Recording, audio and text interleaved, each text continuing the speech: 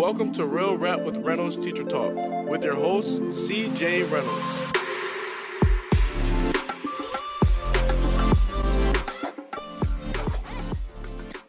Going live, and we are live. Good day, everyone. I'll give a second until everyone kind of jumps in here, and then we will jump into questions and all that stuff. So, yeah, that's what I got right now. What up, Trace? How are you? See you putting the boy to work in the backyard on Instagram. What's up? Got the book this week? Thanks, man. I'm glad. I'm interested to see what it does for you and all that good stuff. Rebecca, what's up? Da Vinci. That's a great. I think I really like that profile picture. It's very interesting. There's a artist that Rogan was talking about the other day that reminds me of. What up, Chris? So cool. Here comes the flood. Here comes all the folks that look. It's the gang, man. We're all on here together every Sunday. Sorry, I wasn't on here last week, and I meant to make an announcement about it, and I really just forgot.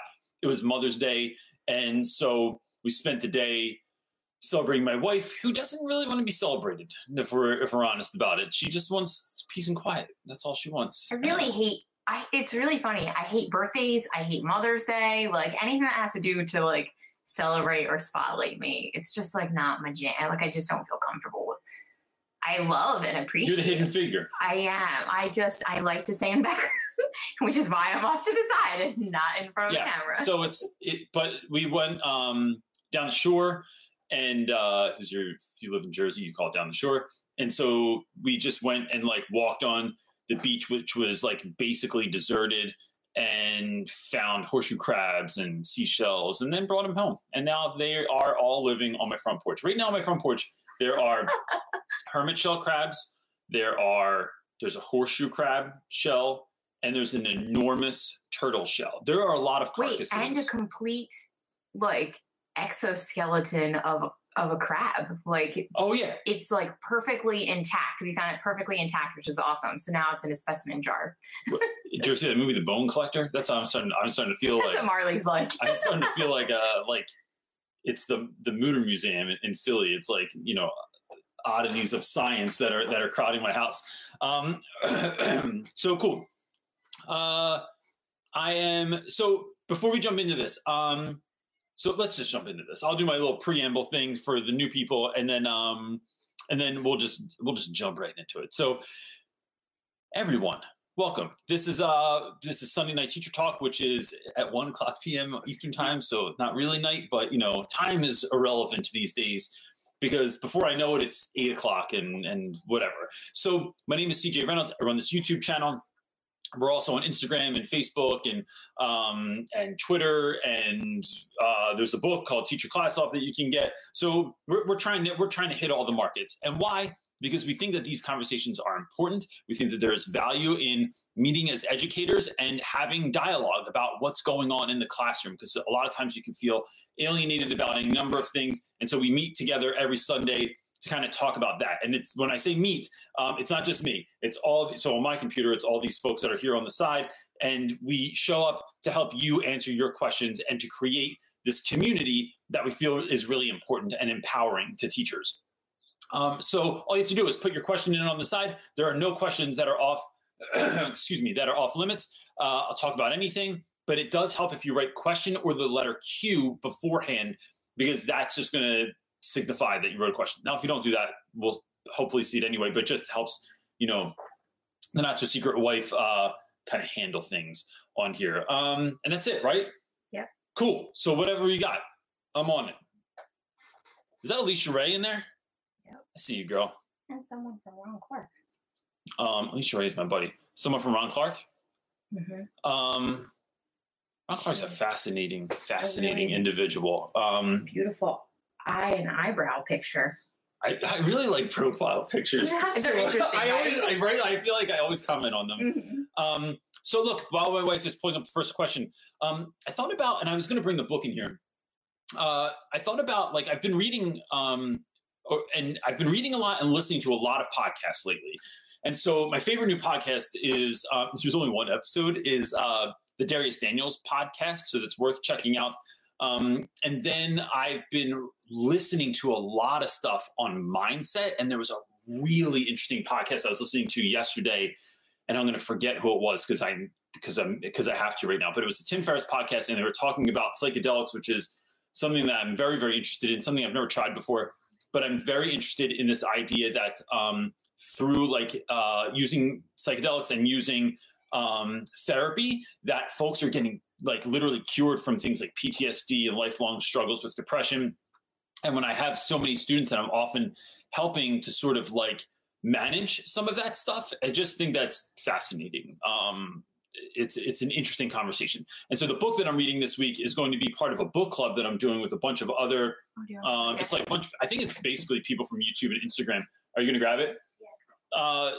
To start having conversations about race. And so especially race as teachers, and like, what does that look like to be a Black educator in a classroom with students that either look like you or don't look like you, or being a white educator in a classroom with people that look like you or don't look like you, or come from the same background, or share the same views. And so we're reading Why Are All the Black Kids Sitting Together in the Cafeteria? And so it's pretty meaty. So we're going to like break this down in chunks, and then we'll talk about it each week. So, and then each week, so this is going to be like ongoing things. It's part of a book club, but then I'm reading different books each week to kind of like just feed my mind during this time. Because again, I'm really excited about like the idea of like when the world opens back up, what is your new normal? What are you coming out of this looking like before? Like, I don't want to go back to the world or to school being the same individual that I was when I left. I want to be stronger, better, you know, more excited about what I'm getting into. What you got there, dude? All right.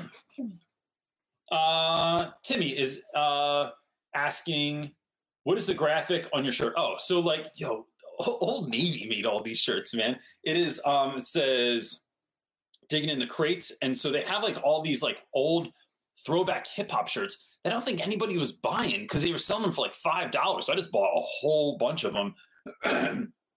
So I was talking about one of the things I love about this idea of digging in the crates is I love this idea from hip hop culture that we are, or from music in general, but especially in hip hop, where there's always this, it is when you dig in crates and you look for records, DJs held those records close to their heart. They didn't want everyone to know where their samples were coming from because they didn't want anyone else to steal it. So it took listening to all kinds of music, right? Whether it was rock or soul or jazz or Afro-Cuban, and then taking elements of that, looking for breaks in that, and then using that in the music. And I think that as educators, we're always digging in the crates. We're always looking for influences in pop culture, in art, in music, in video games, on YouTube, in history, that we're trying to find little nuggets that are going to build engagement in our classes, build bridges for our students. And I love that idea. So aside from the fact that I just, you know, am a fan of hip hop and that's one piece, but that idea of digging in the crates is like, no, what are we doing? Like right now, I feel like that's what this is, right? Like we're like this community of educators that are trying to like look through each other's record collection to see like, what idea you have for this? What's going on with this? And so I love that idea. Piano Boy is asking, first year teacher, what suggestions do you have for balancing a social life outside of teaching, meeting, curriculum planning, etc.? See, isn't it so funny that this question came up? So that's really funny because we were just in that podcast that I referenced. This was spoken about in there, and I was saying how I've never done a video on work. No, that's not true. I did a video on finding balance. The creator of the podcast I was listening to, this guy Darius Daniels, was saying that life is sort of like a seesaw. So those of you that are old enough remember seesaws, like you would sit on this thing and one person sits on one side, one sits on the other side, and you bounce back and forth, right? But if you're on there by yourself, life can often feel like a seesaw where you are trying to constantly recalibrate, rebalance, repivot, so that you can find some sort of equilibrium, but it's impossible to hold it there forever. And I liken work-life balance to spinning plates all the time, right?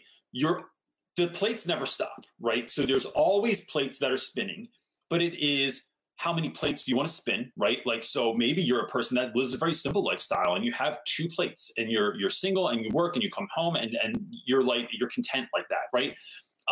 There are those of us that I like having, sometimes I don't love it, but for the most part, I feel the most complete and excited about life and impassioned when I have like 12 things going on at once. And so sometimes I see that plate of my relationship with my wife is getting a little wobbly. It's slowing down. I got to pivot, go over there and start spinning that plate. Then I see something with my kids, something with my friends, my own interior work that I need to be doing, something with school, writing something new, putting out a YouTube video, connecting with people online. Like, there are all these different plates that are going on. And so it is constantly figuring out which one. It's being able to monitor what you have going on and seeing where your attention is needed. And I think that that's how you create work-life balance. I don't think that you're ever, unless you have like telekinesis, you can't just sit back and be like, this will all work out because with my brain, I'm going to move these plates equally at all times.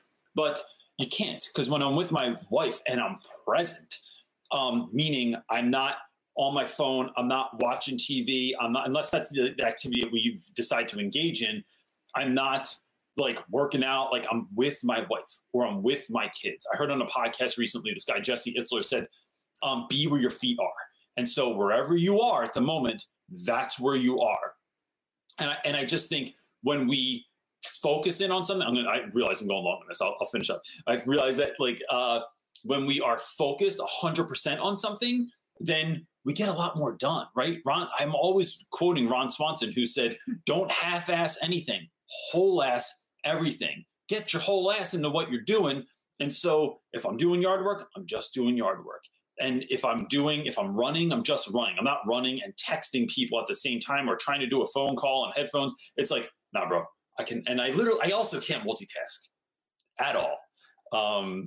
So thanks for for affirming that. But I think for him, for a first year teacher, like a good note to would be that like, yeah, first year, like your first few years in education, that plate needs a lot of attention and a lot of skill because you're building something, you're building your craft. It becomes saying no to a lot of other things, opportunities. When the school wants you to chaperone, coach, go on, lead a club, it's like being able to say no so that you can do things well that you're doing, because then you get good at just teaching. You get good at showing up and making, and that's sprinkle of magic. So like, I just think that's the move. Stephanie Henry question: what advice do you have for teaching students that have had emotional trauma? My student has had a terrible time with focus and recall retention and has been through a lot. I think, look, this is a really great question in terms of, especially right now that, it's difficult now, right? So my answer for now, while most of us are still in quarantine, is going to be different than if we were in school.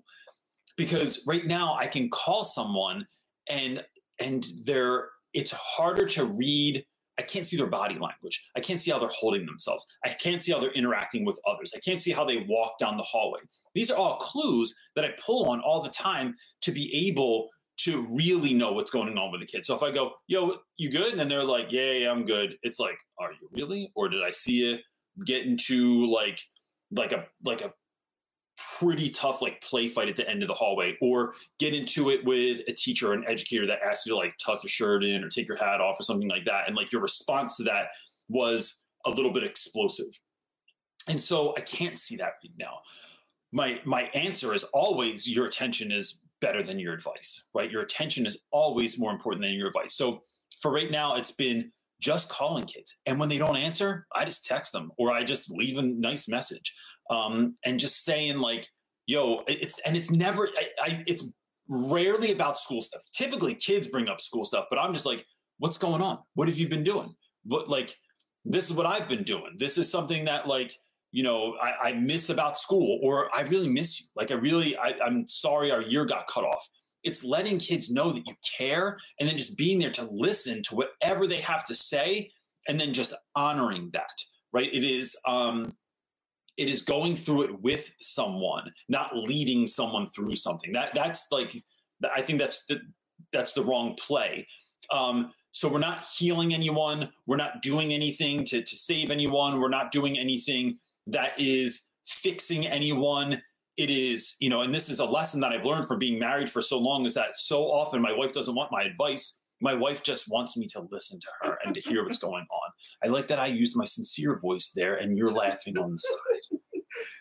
It's really the truth. It's the truth, right? Word. Which is so funny because you give advice to like so many people, but I'm always like, I don't want your advice. Yeah. I just want you to listen to me. Yeah. And so but the important thing there is knowing someone's, what we refer to as like your love language, right? It's like, what do you need?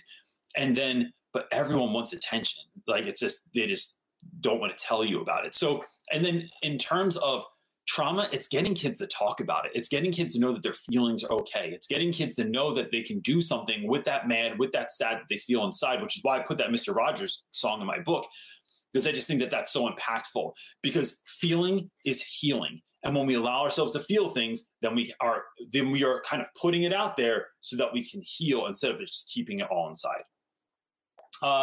Rebecca Wood is asking, I love the way I say people, it just seems so ridiculous all the time. Rebecca Wood is asking, have you ever done interdisciplinary reading? I teach history, but I want to incorporate novels into my class. So should I go alone or try to get English teachers on board? So look, Rebecca, I have wanted to partner with other teachers forever. It's just that any number of things get in the way, right?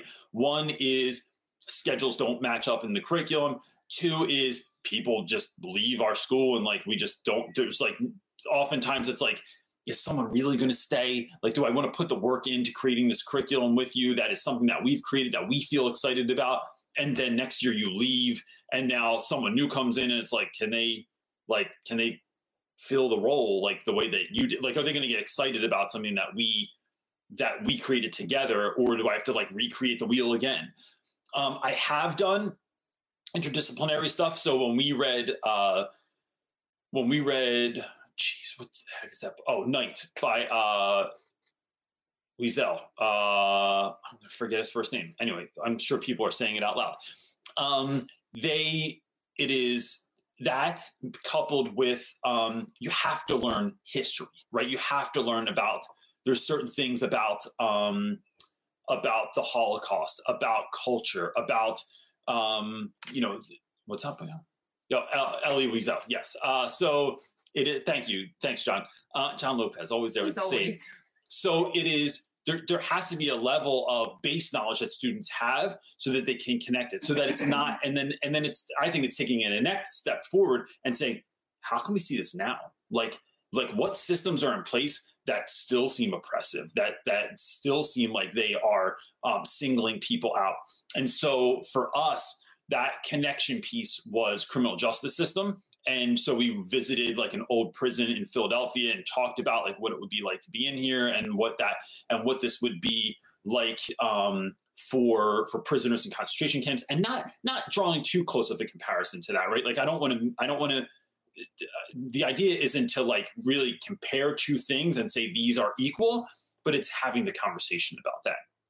And then in reading things like Persepolis, which is a graphic novel about the Iranian Revolution, that is like, there's all kinds of base knowledge and all kinds of good stuff that you can pull into that as well.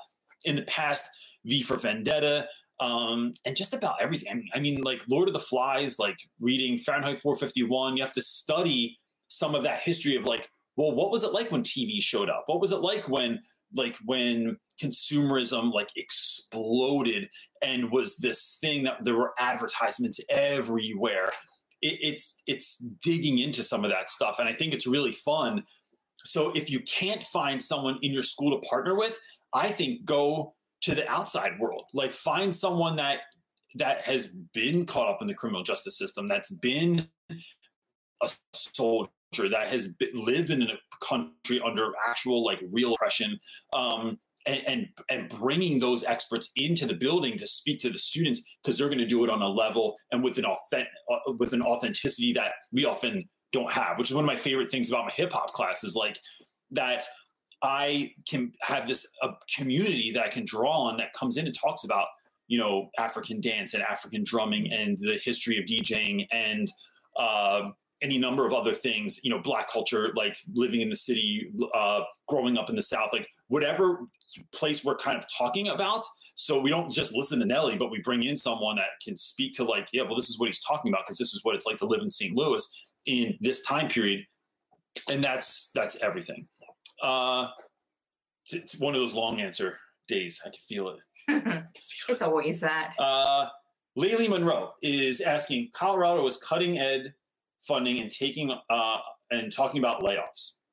Also hybrid learning next year. What are other states planning for? I'm worried about getting a job as a first-year teacher. So what's hybrid learning? I think I'm going to make a guess here, but hybrid learning, you're talking about doing like some at home and some in school. Look, I saw a real interesting, and maybe they were speaking to this. I follow hashtag hip hop ed on Instagram, and there was a picture today of a number of individuals, looked like all white men, shaved heads with barcodes on the backs of their necks, and it said something to the effect of like educating the masses online is cheaper, or it's something to that effect, right? I don't even have time to look it up right now, but but I'm feeling like that could be speaking to is this idea that it is cheaper and easier. We don't need buildings. We don't need lunches. We don't need to pay teachers like overtime or extra, deal with like the union poll. Like there's so many things that would just go away if we could just teach kids online. But, you know, I think what we're doing there is we are not serving children the way that they need to be served. I think that if there's one huge takeaway, or one of the many takeaways in what we've learned through distance learning, is that teachers are actual professionals, right? Like that we've studied, we've tried to get better, we've crafted lessons and built relationships and done a lot of heavy lifting to be able to serve the communities in which we are in, or to partner or to work with the communities in which we work. And when we're not able to do that on a person-to-person level, it's like it diminishes the work, and I think it further creates a further gap for students that don't have, like when equity is really not a thing, and kids don't have internet and access and homes on a safe space, like, or when you are not creating a space for students to show up and learn and get cared for and be fed mind, body, and spirit, then we are furthering the gap between the haves and the have-nots when we do that. And I think that that's a dangerous space to get into. So Philadelphia has not talked about that on any level that I am aware of, but it's certainly disconcerting to me. And yeah, so that I can't speak for any other state, but New Jersey and Philadelphia or Pennsylvania, I have not heard that conversation come up. I can't find that post. I'm going to repost that post. So I'll repost that on my Instagram as soon as I'm done here. So if anyone's interested in seeing what I'm talking about, or and maybe I have it wrong, but that's how I'm perceiving the thing. That's the beauty of art, is that you can perceive it any way that you want. Annabelle Arena is asking, what is your advice for helping students with ADHD or dyslexia? I find lots of resources for elementary, but few for high school level. And I think, there's so much to say about this, but if I was even to give like a few quick ideas, one is helping students know that no matter who they are or how they learn, that they are fine just the way that they are. They are not broken. There's nothing wrong with them, but it is in fact just that school has been created for one type of child. And so when we don't take into account the dyslexics, the kids with ADD, the kids with processing disorders, the kids with dysgraphia, dyscalculia, or any number of other learning differences. And I I really want to make that word stand out because it is not learning disabilities necessarily. It is that you learn a different way, that you are more tactile and sitting in a row with a worksheet and told to speak when spoken to. And then as Anis Mojgani says, and then are never spoken to, there's a problem with that. And so we need to create spaces in our schools where those kids are celebrated and given an opportunity to win, no matter what their learning style is. And so in our classroom, one of the ways I try and do that is, one is dyslexia. I give kids audiobooks, right? So in speaking to experts on this, because I'm certainly not an expert on dyslexia, even though I'm fairly certain that I have dyslexia and it's just never been identified. And my kids deal with it. That's something that they are working through also.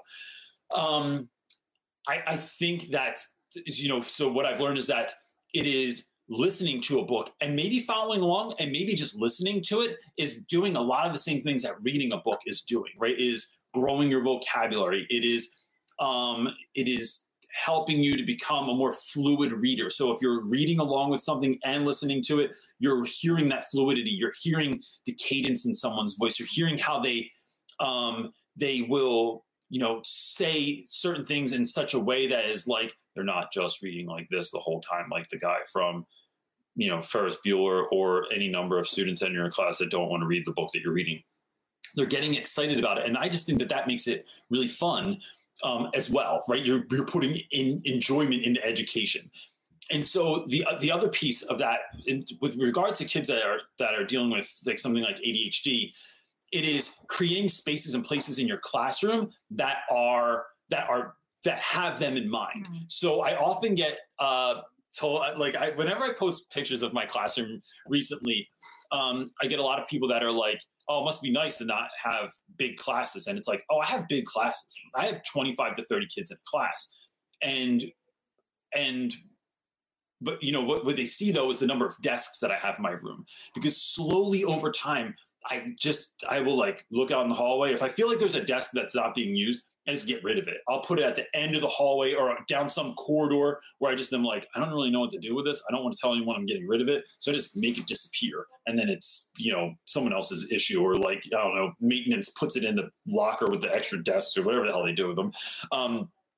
But what I want to do is create spaces where students feel comfortable sitting. So I have a number of stand-up desks. If you notice in the back of my room, these large wooden crates or old lab tables that I have like put on essentially on 4x4 so that kids can stand up and can move around. There's like a little bit of movement area there. They have stools. They can sit on the windowsills. They can sit at the couch. I have another lab table that turned into a coffee table so kids can sit on the ground. Kids can lay on the floor. And so it moves into this space of like flexible seating that is designed with all types of students in mind. And that changes from year to year because the needs of one particular student. So I might have a student that has ADHD that does very well standing up. They're good now. I might have another kid that lays on the floor and they might roll around a little bit and stuff like that. But if I go, bro, you listen to what I'm saying? Yeah, Reynolds, I got you. What's the last thing I said? You said this. Okay. Because, sometimes doing this doesn't look like you're paying attention, but then I love that I have this new chair,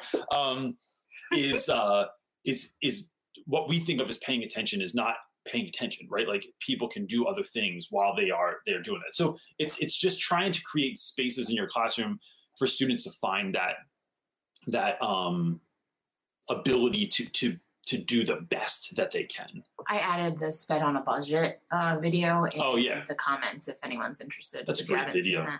I just want to say something about the dyslexia in high school. Yeah. Unfortunately, I just think that so much of dyslexia research focuses on young. Like the younger you can get children, their brains are more malleable. You can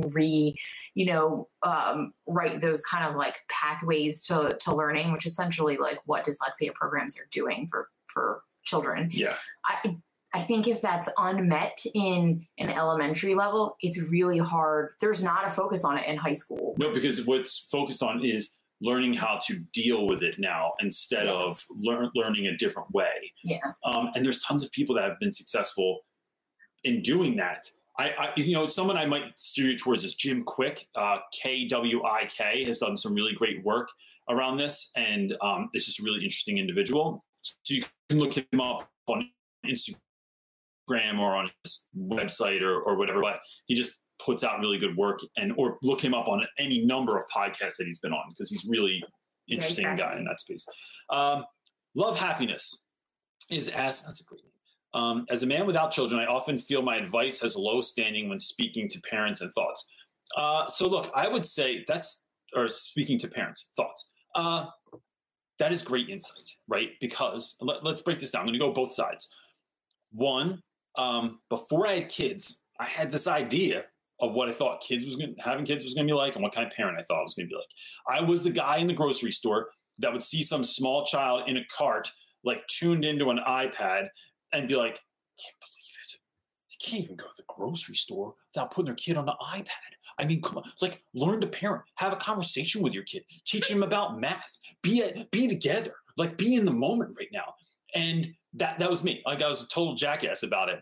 And then when I had kids and I realized that they didn't want to be in the grocery store, that no matter what I was talking about, because I was trying to focus on where was the product and how can I get out of here fast enough, and I'm navigating through aisles, I'm trying to get around people, and what am I going to make this week, and all the other things that are running around in my head trying to be in this space and get out of here, is that I didn't have time to also appease my child, to converse with my child. Like, I don't even have, if my wife and I go food shopping, we're not like talking business. We're not talking school or life. Wait, let's clarify. When we do go grocery shopping, you want to, and it drives me. I feel like the parent, I want to put you on an iPad, because then I can't focus on what I'm trying to get. But to my downfall, I don't write a list. I just know what I know, and I go in and I get it. What else do I do at the grocery store? To write a list.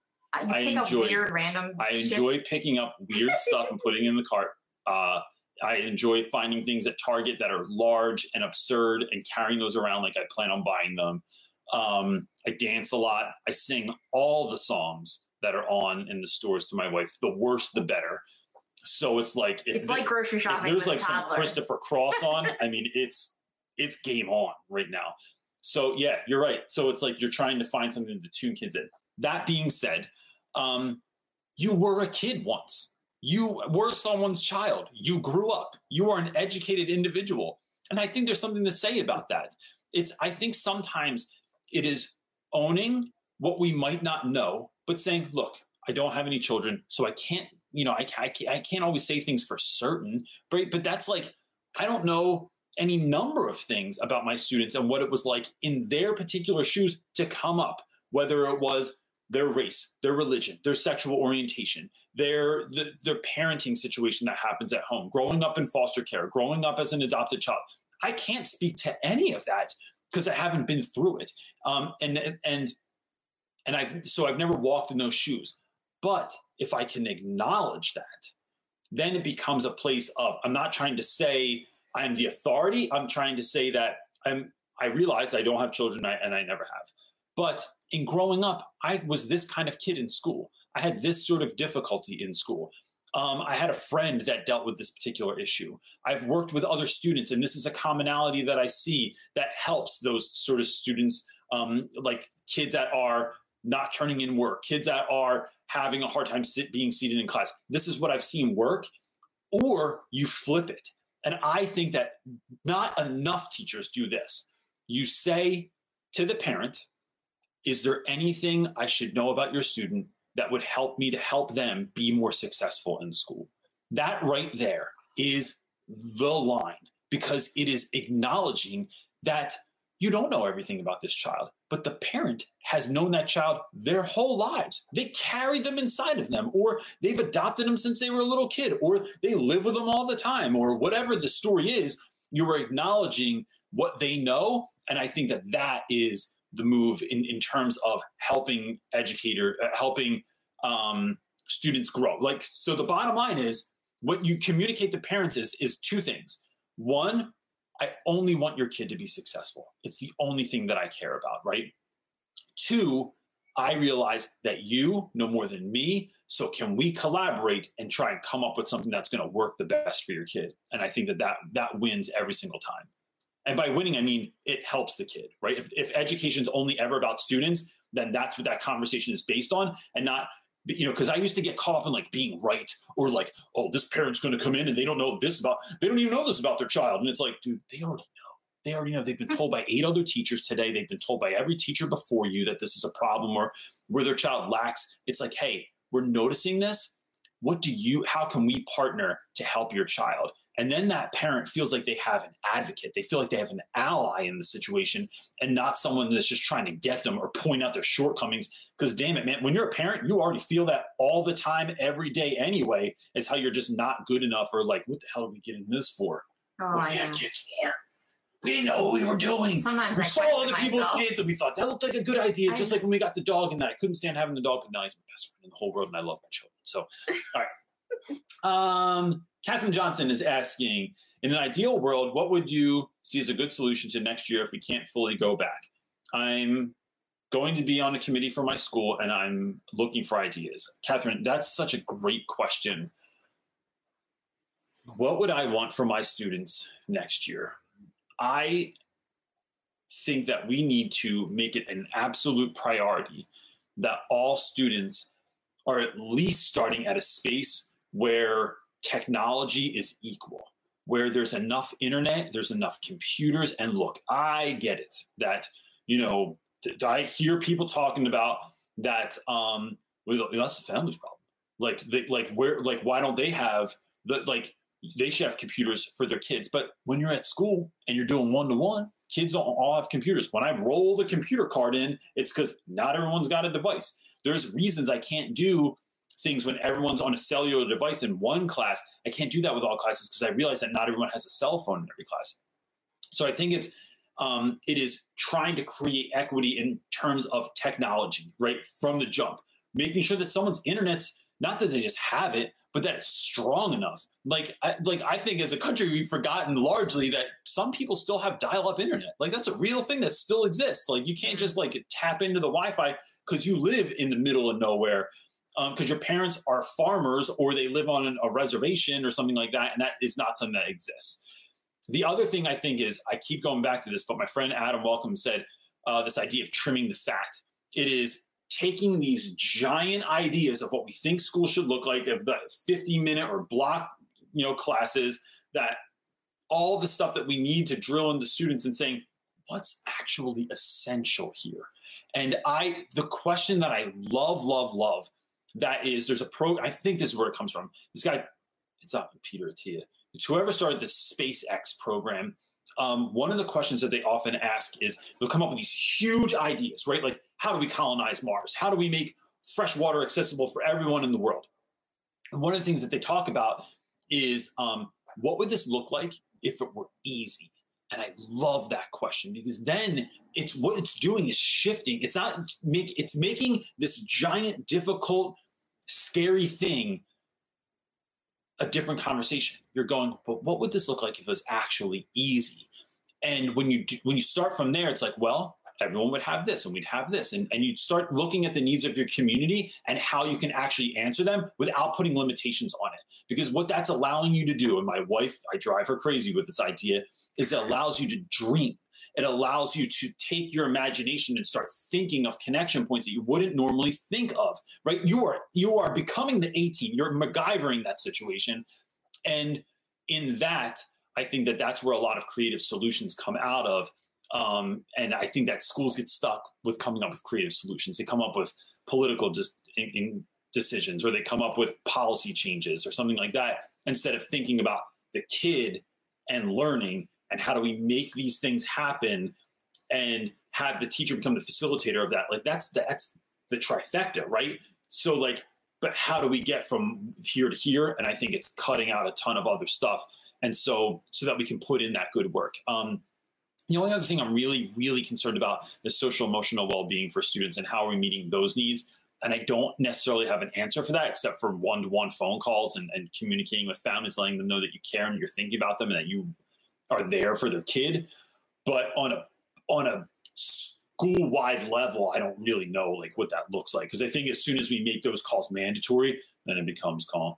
Hey, Jordan, how are you? Is everything good? Okay. And it becomes like a checklist of talking points instead of yo, bro, what's going on? Like, what have you been up to? What do you watch on Netflix? Yeah, I love that show. What did you think when this happened on there? Or like, what do you think about this? Or, yo, did you see that new Fortnite update? Yeah, it was really tight the other night. Like, and having those conversations, I just think it's more looking and feeling, and they are noticing like the disconnect and almost like the depression kind of like that's coming on some children from not having that part of the dude. I mean, I would, gosh, I mean, if I taught little ones, right? Like that's our daughter. If I taught in our neighborhood, I would like leave balloons out front of someone's house, or like just like tag up the front of their house with some sidewalk chalk real quick, and then you're just surprised by joy. And I think that is the piece that's reminding you.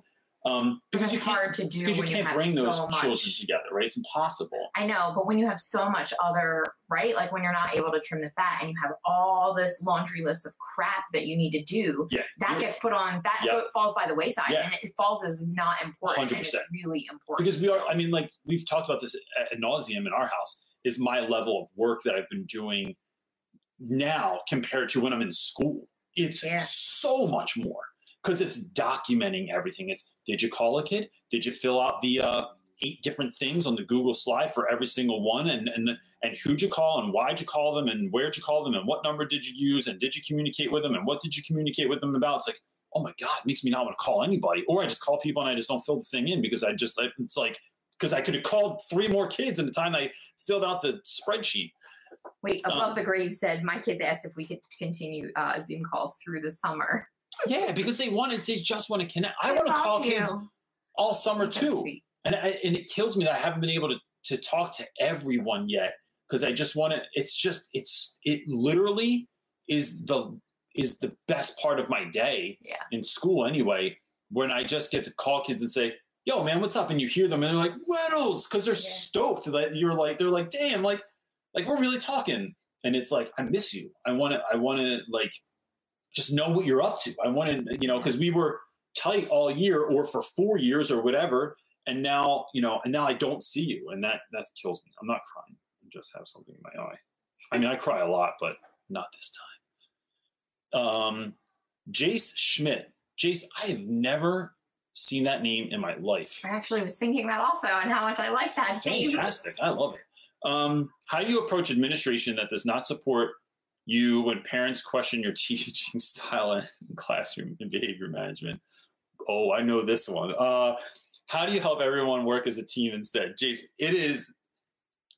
look, there's only so much you can do. So the way I deal with this is I've had both. I've had students that have been awful to one another in class. And so like I once had a student that was that this is years and years and years ago, that was low key threatening like one of my students that it was just a lot different than everyone else. He didn't really talk.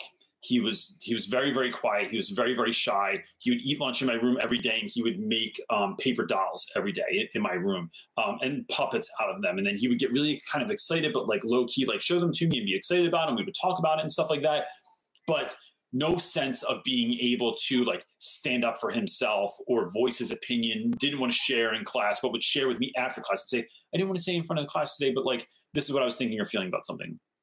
I found out a student was like threatening him, like saying awful, awful things to him.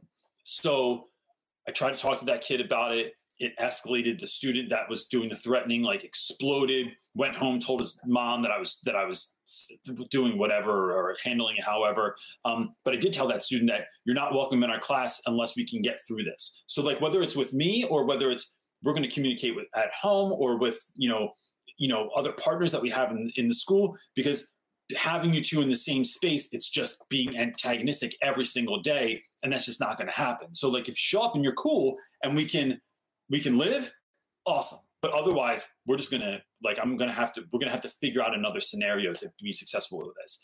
And I got thrown under the bus. Like the parent came in, took the kid's side, told administration. And in the meeting, the administrator goes, well, why did you do that to him, Reynolds? Why did you say this? Why didn't you do this? And it's like, bro, for like all of a sudden this is on me. And it was extremely unfair. And I've had any number of times that's happened.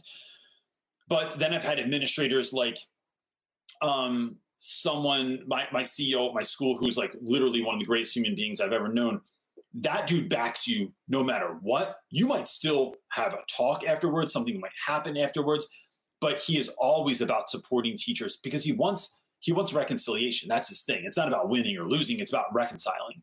So what do you do when you don't feel supported?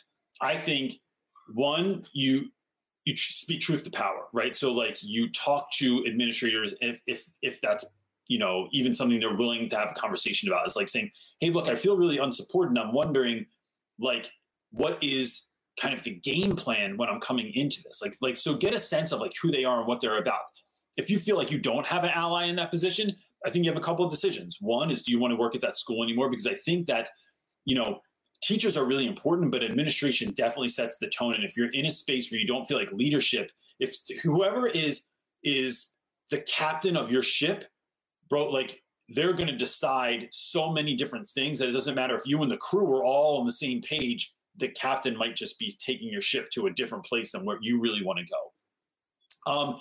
The other thing is finding allies in the school, finding, you know, so when I've in times when I felt like I haven't connected with certain members of administration, but do I connect with the assistant principal or the grade level dean or the department chair or the whoever's in charge of you know, that particular grade, or the social worker or other teachers. And so you are creating connection points with other people so that I don't go to administration, or at least to certain members of administration when I have a particular issue. I'm instead going to the people that I know and trust and that are on this journey with me. And that's who I'm drawing my help from, so that it doesn't become a space where I have to trust no matter what the policy says. It's like, nope, we'll figure out another way. So I'd say that, like, oftentimes instead of just kicking a kid out or like calling the principal or assistant principal, one of my main allies is my friend, Mr. Meeks, that teaches at my school. He's been in a bunch of videos with me before.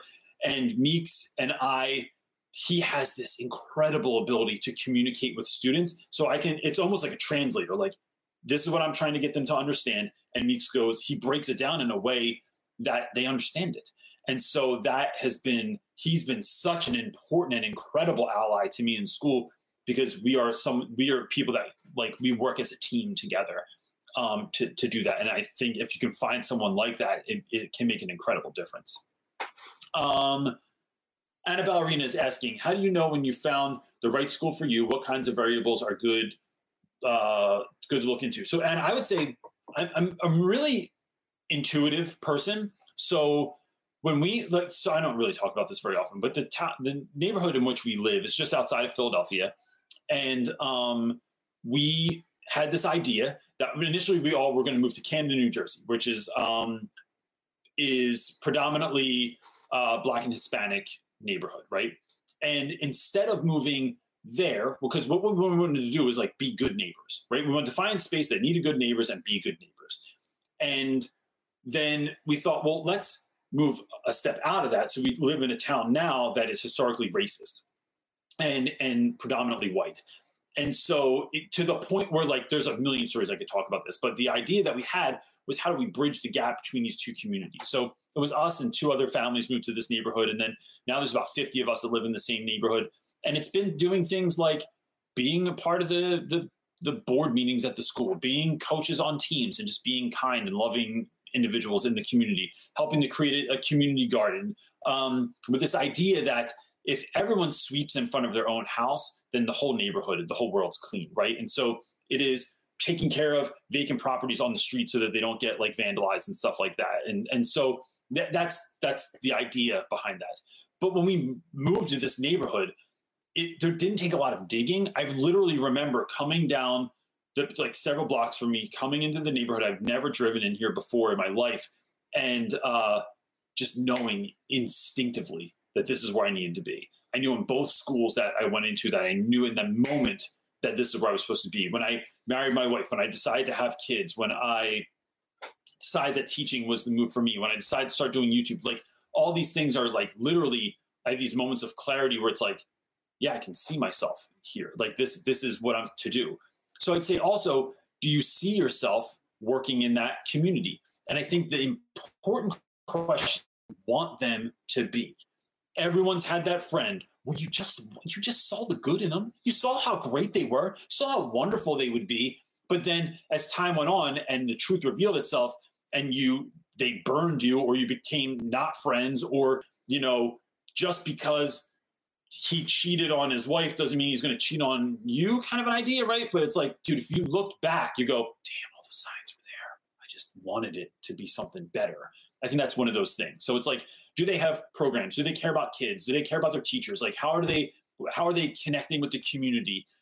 Those are the things that I'm looking for to see if this is actually a good fit. But for me, it's like this intuitive, like, can I see myself here? And then just knowing right off the bat, because I'm looking at things for exactly where they are. If things never got better at that school, could you see yourself staying there? And I think that's a good indicator. I just answered that question. Did you have one underneath of it that I missed? Oh, sorry. It's all right. I'll use this time to get a drink of water real quick, which Edie thinks we should edit out. She's laughing at you now. I know. I love you, Edie. Skyline Little is asking, what do you think about technology being used for teaching? I think it has its space. I have two ideas about this. One is that we often use technology in the same way that we're using all the other stuff that's boring in school. Like, so we'll give kids a worksheet on an iPad, but it's the same thing as the worksheet. But now we're using technology in class. I think if technology is used as a tool, as a way to elevate, engage, inspire, motivate, and teach kids, it's awesome. But if we're using it as a babysitter, as a way to get out of creating lesson plans, as a way to put the learning and the responsibility off on someone else, then I think that's being used wrong. However, that being said, I see your profile picture as Minecraft character.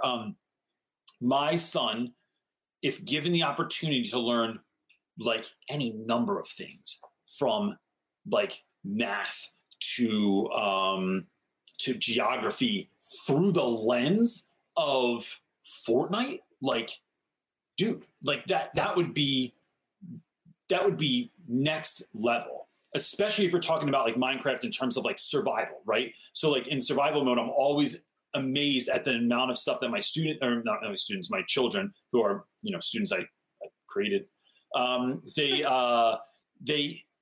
in survival mode, when they know like, all right, so I have to make a crafting table, but I need these ingredients to make the crafting table. And then when I have the crafting table, I need to get these different elements and I put them together and it makes this thing, is the jumping off point for so much great stuff in education.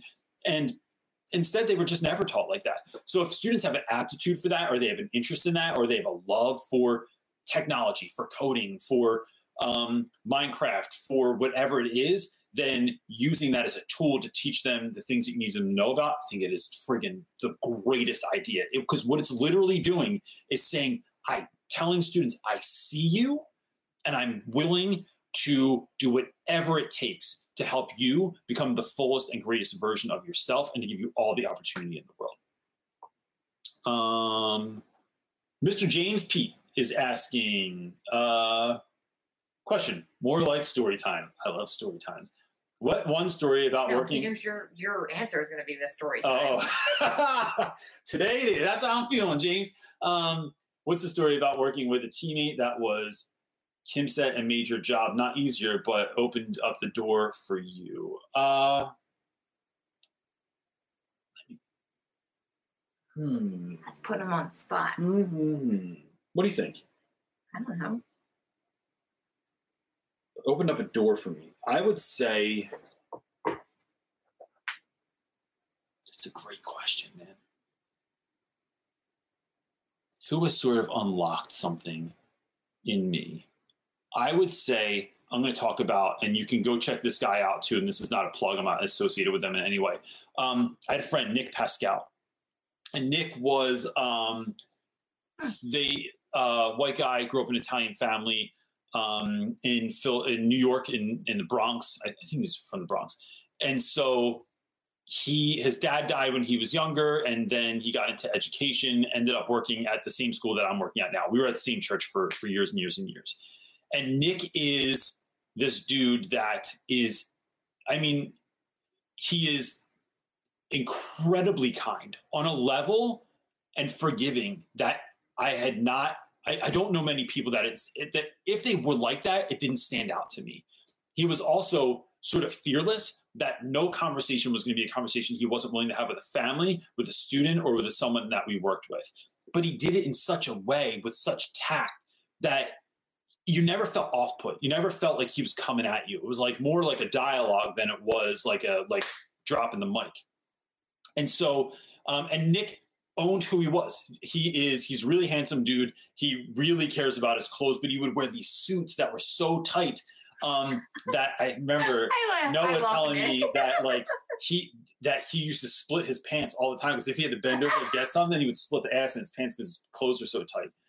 And so Nick did an interview the other night with Todd Nesoloni on what is it? Is it hashtag Tell Your Story? Yeah. So if you go on Todd Nesoloni's YouTube channel, yeah, Todd Nesoloni, you just go on his YouTube channel, you can find this interview with Nick.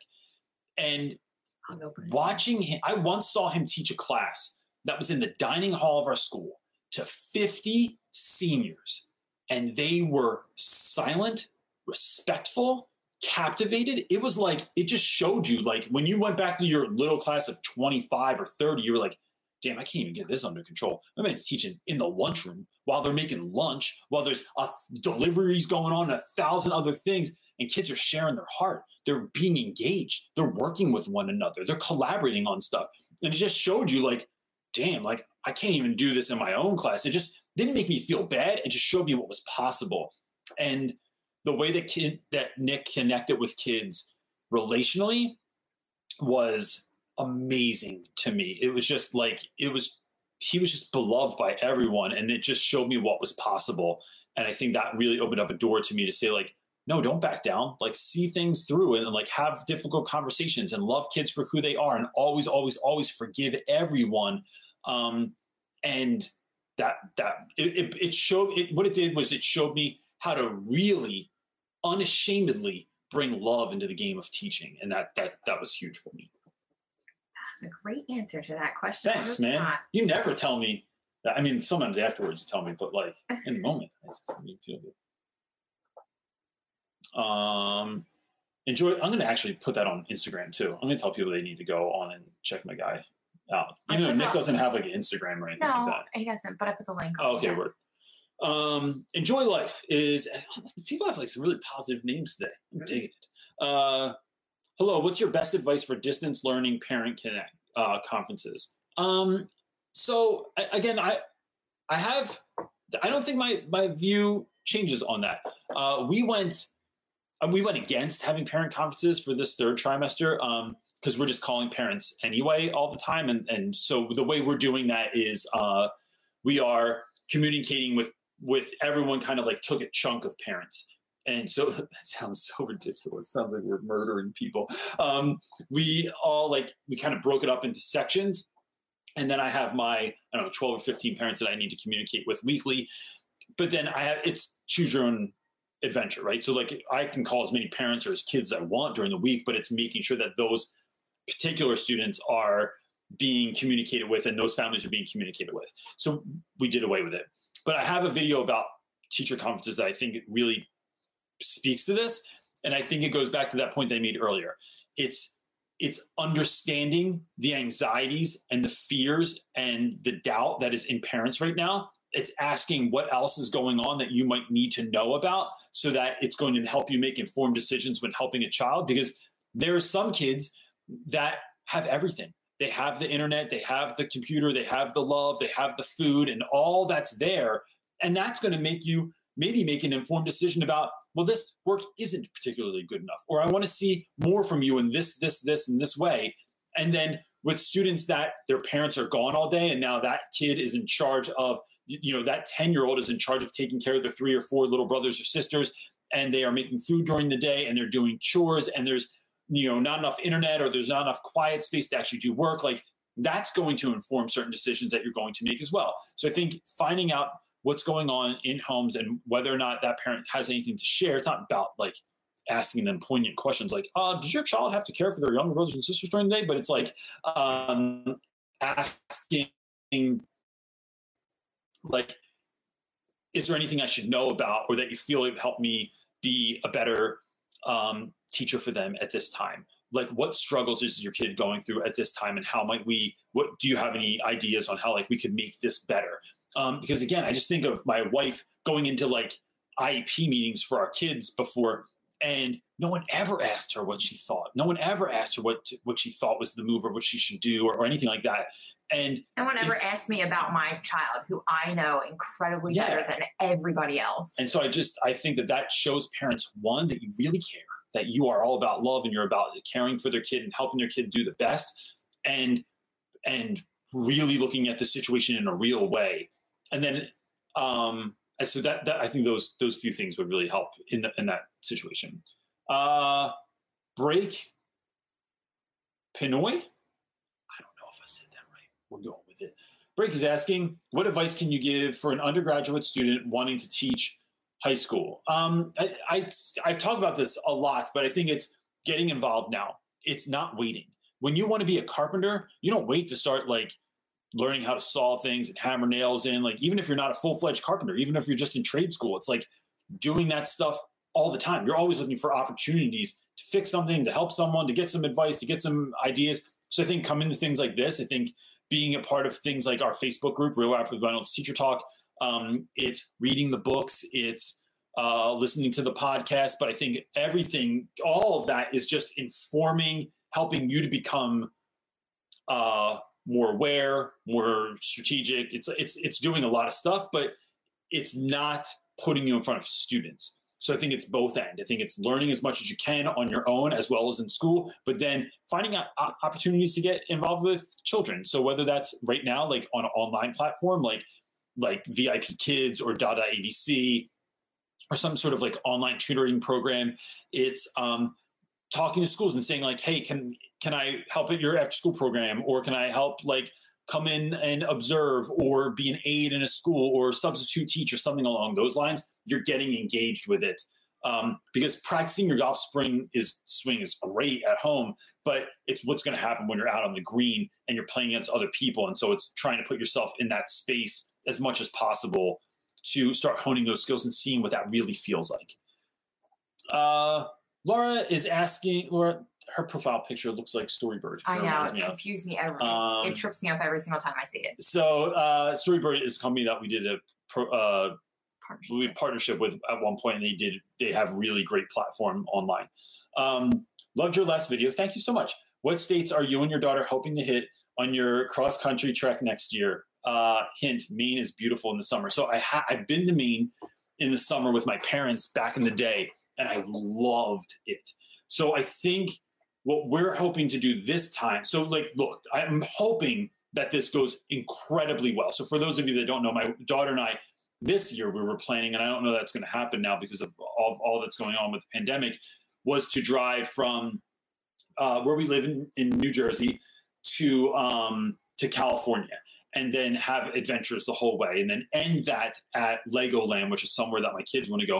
My son is not excited at all about driving across the country. So he and my wife are planning on flying there and meeting us when we're done, and then we could still have that. Birdie and I are very similar. I also would not. Mara and I cannot bathe for 3 weeks and sleep in the back of the car in a Walmart parking lot and be completely happy about it. So I think it's going to look like going from Jersey down to like Maryland, Virginia, and then essentially just making a right and going across Route 40. So that's like Tennessee. I forget how it lines up. Maybe Tennessee, Kentucky, Mississippi, Oklahoma, Texas, the Panhandle, and then down into New Mexico, which is where my mother-in-law lives, and then kind of swooping under New Mexico, hitting the Grand Canyon, and then heading like towards the Los Angeles area. And then I might drive back by myself. I'm not sure if my daughter wants to do that, but that might be a different route, might not, might just be get home quick. I don't really know.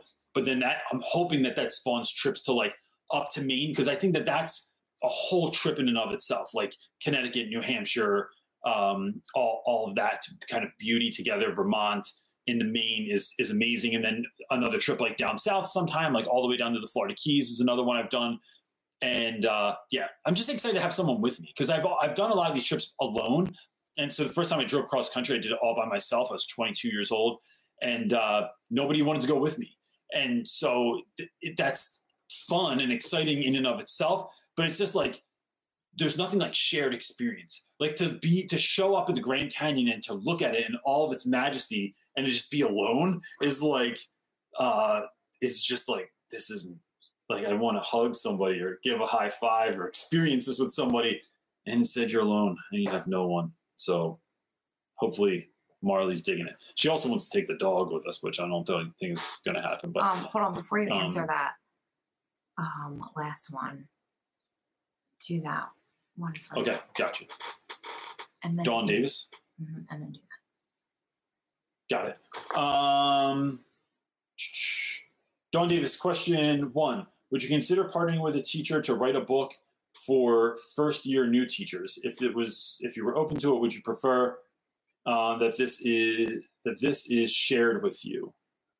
How would you prefer that this is shared with you? So I would. I thought so. Adam Welcome, my friend, writes a lot of books with other people, and so I think that that's really interesting idea. I think it would have to be someone that you really see eye to eye with, you really gel with, because I think that anytime I've ever partnered with anyone in anything, whether it was a band or a company or a video, it's you get to this point where there's going to be like some, like you're seeing things a little bit of a different way, and then being able to work through that together.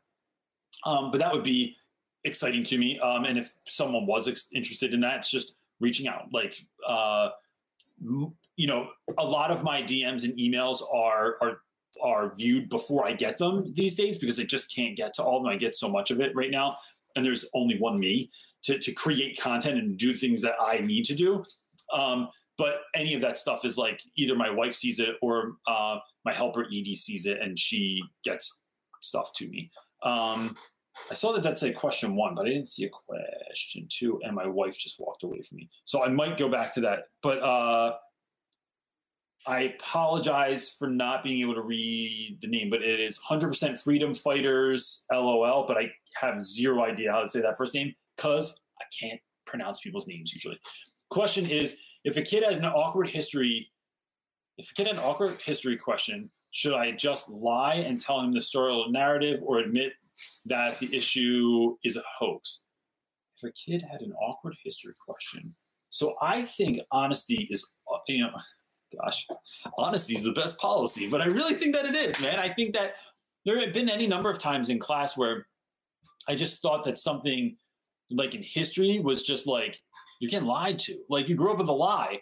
And so maybe it's not even saying you're being lied to. It's, look, there are other scholars that would say this. There are, those of us that grew up thinking that Christopher Columbus was the greatest human being ever alive, and that he's discovered America, and that we have this day for him, and we really were excited, and we learned, in 1492, Columbus sailed the ocean blue, and learned all that stuff.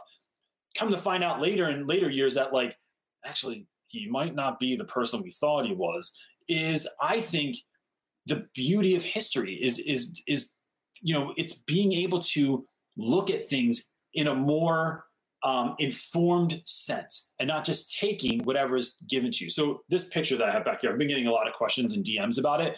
It's Henry David Thoreau, and the Disobey is taken off of the Shepard Fairey work, which is to Obey, the Andre the Giant piece. And then this similar kind of image was used for for Barack Obama when they did was it Believe?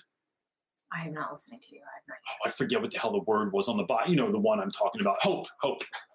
So the idea isn't, often kids will see this in my classroom, like, you just think that we shouldn't do what we're told? We should just be anarchy? We should do whatever we want? It's like, no, it's just not taking whatever's being fed to you all the time.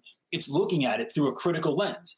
And no matter who that is or what that is, because we as people don't get to decide the messengers that are bringing the messages into our lives. And so sometimes those people look a little bit sketchy. Sometimes they look the part, but their message is way off. And so it is just becoming as informed as you can so that you can make a decision based on what the facts seem to be at that time. And later, when we find out that people that we heralded, that we thought were amazing, that we thought were the greatest people in the world, and they have this fall from grace. It's like letting that now inform your decision. Or people that we thought were guilty of something or were like heinous people, like why are we heralding them? So like one of the things we talk about with my students, we've talked about in the past, is Che Guevara, and how some folks, they know him from the T-shirt, right, or whatever gear that they're wearing with him on there. But it is there's some weird bug on my camera. It's but what do you know about Che Guevara? What do you know about his policies, his views? Like, so I'm not saying don't rep his stuff. I'm not saying like don't wear the gear with the picture on it. I'm not saying that you can't love whoever that individual is, but like, do you have a full idea of who that individual was, or did you just like read a book on it or something like that? So I think absolutely challenge those things with your students, because what we're doing, what we're teaching kids to do is question the books that you're being read, question the opinions of others, not disrespecting it, not just railing against the man, but it's like, why? Like just asking why in a way that you're just trying to grow and be the best human being that you possibly can, with the best informed and making the best informed decisions that you can. That other question that you showed me earlier, it said question 1. I didn't see a question 2. You did. Okay, cool. Annabelle, I just wanted to make sure we weren't skipping something she was asking. What is the process like for creating a new elective class, such as your hip hop class? How do you tie it into state standards and get it set up in the school? You're over an hour. Oh, okay. So we'll do this. For me, it was, so some questions are easy for me to answer and some of them aren't. And this is why.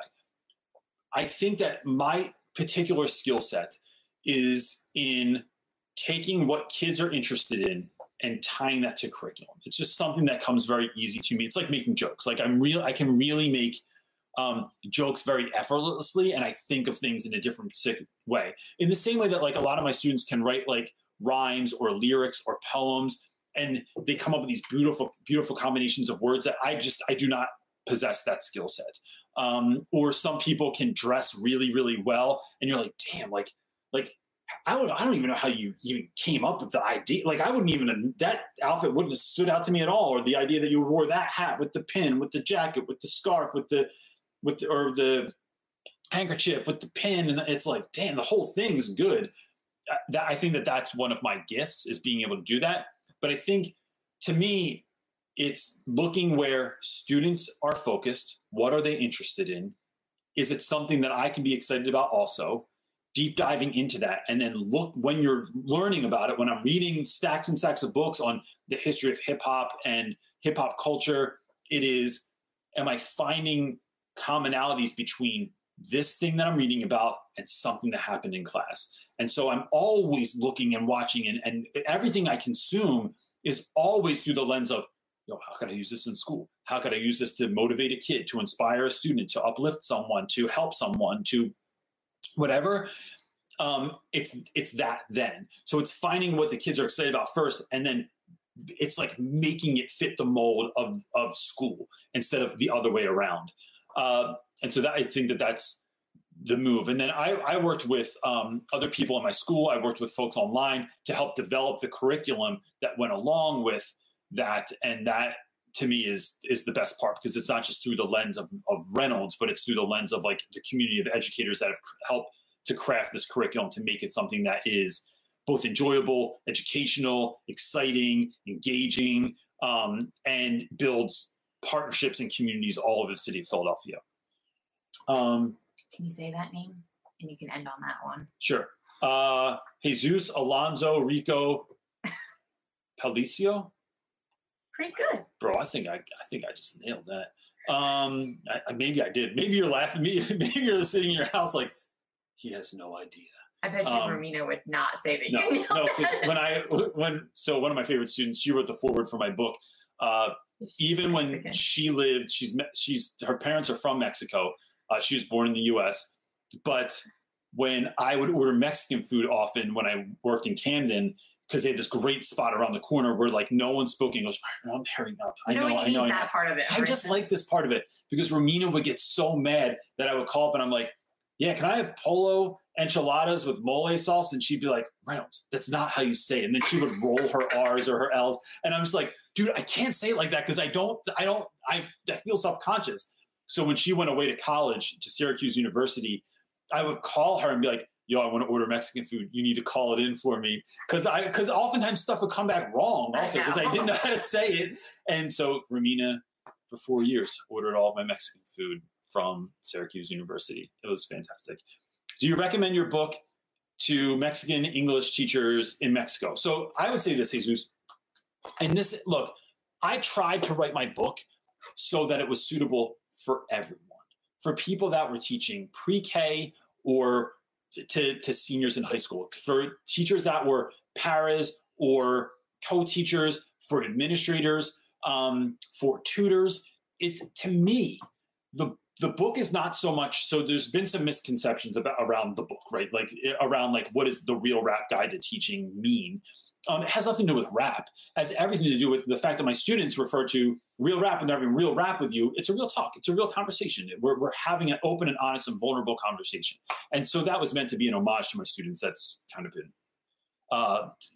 questioned. But the book is not about how to teach through hip hop necessarily, although there is a chapter about that. But it's my experiences with that and the way that students have been able to grow and the ways I've been able to facilitate community through that. It's more than anything a way on how to connect with students on a human level, on how to look at your students as people, as how to look beyond yourself for the help that you might need. So like building a community, whether that's small or large, whether it's 2 of you in a school or it's a whole bunch of us online meeting for meeting every Sunday, it is, and then using that to create an expression of care, which is what we are doing as educators for our students, to be able to see our students for who they are and not for what we want them to be, for looking at things for exactly the way that they are and trying to meet the needs of all of our students, no matter what. And so that is what I thought, that was my idea, the reason for me writing the book. And it was something that I felt like, you know, if it was talked about before, I don't read a lot of education books. I haven't in years because I don't have the time. But that's what I felt like it was for. So do I think that it's for them? Yes, I feel like it's for everyone. And it's funny. The first time that I mentioned having cereal parties in my class. So for those of you that don't know, I don't do pizza parties because I feel like every teacher does that. So we just changed it a little bit and we eat cereal. We eat cereal with the least nutritional value as a community in our classroom. And the first DM that I ever got as a response to that was a teacher in Mexico that did that with their class. And she said it was by far the greatest thing and the most memorable moment of the year because you were just people sitting around, eating cereal, having a conversation.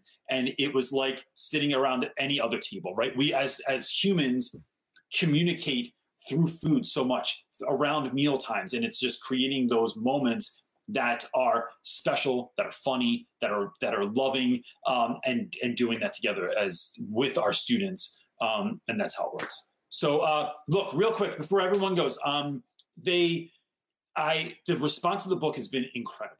And I really, really appreciate every single person that has bought the book, that has recommended the book. Going forward, if you want, 2 things I would like to ask of you is, one, if your school is interested in doing a book study over the summer. So a lot of schools will read a book or several books over the summer.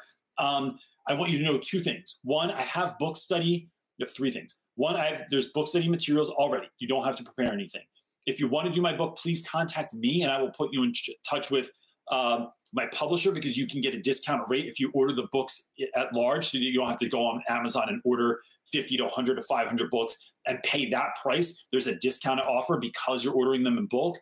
And 3, if you decide to do that, I do calls for free that follow the book study. So if anyone has any follow-up questions, we talk on a Skype call or a Zoom call for any set amount of time. And that doesn't cost you anything. And it's just because I love being a part of the conversation.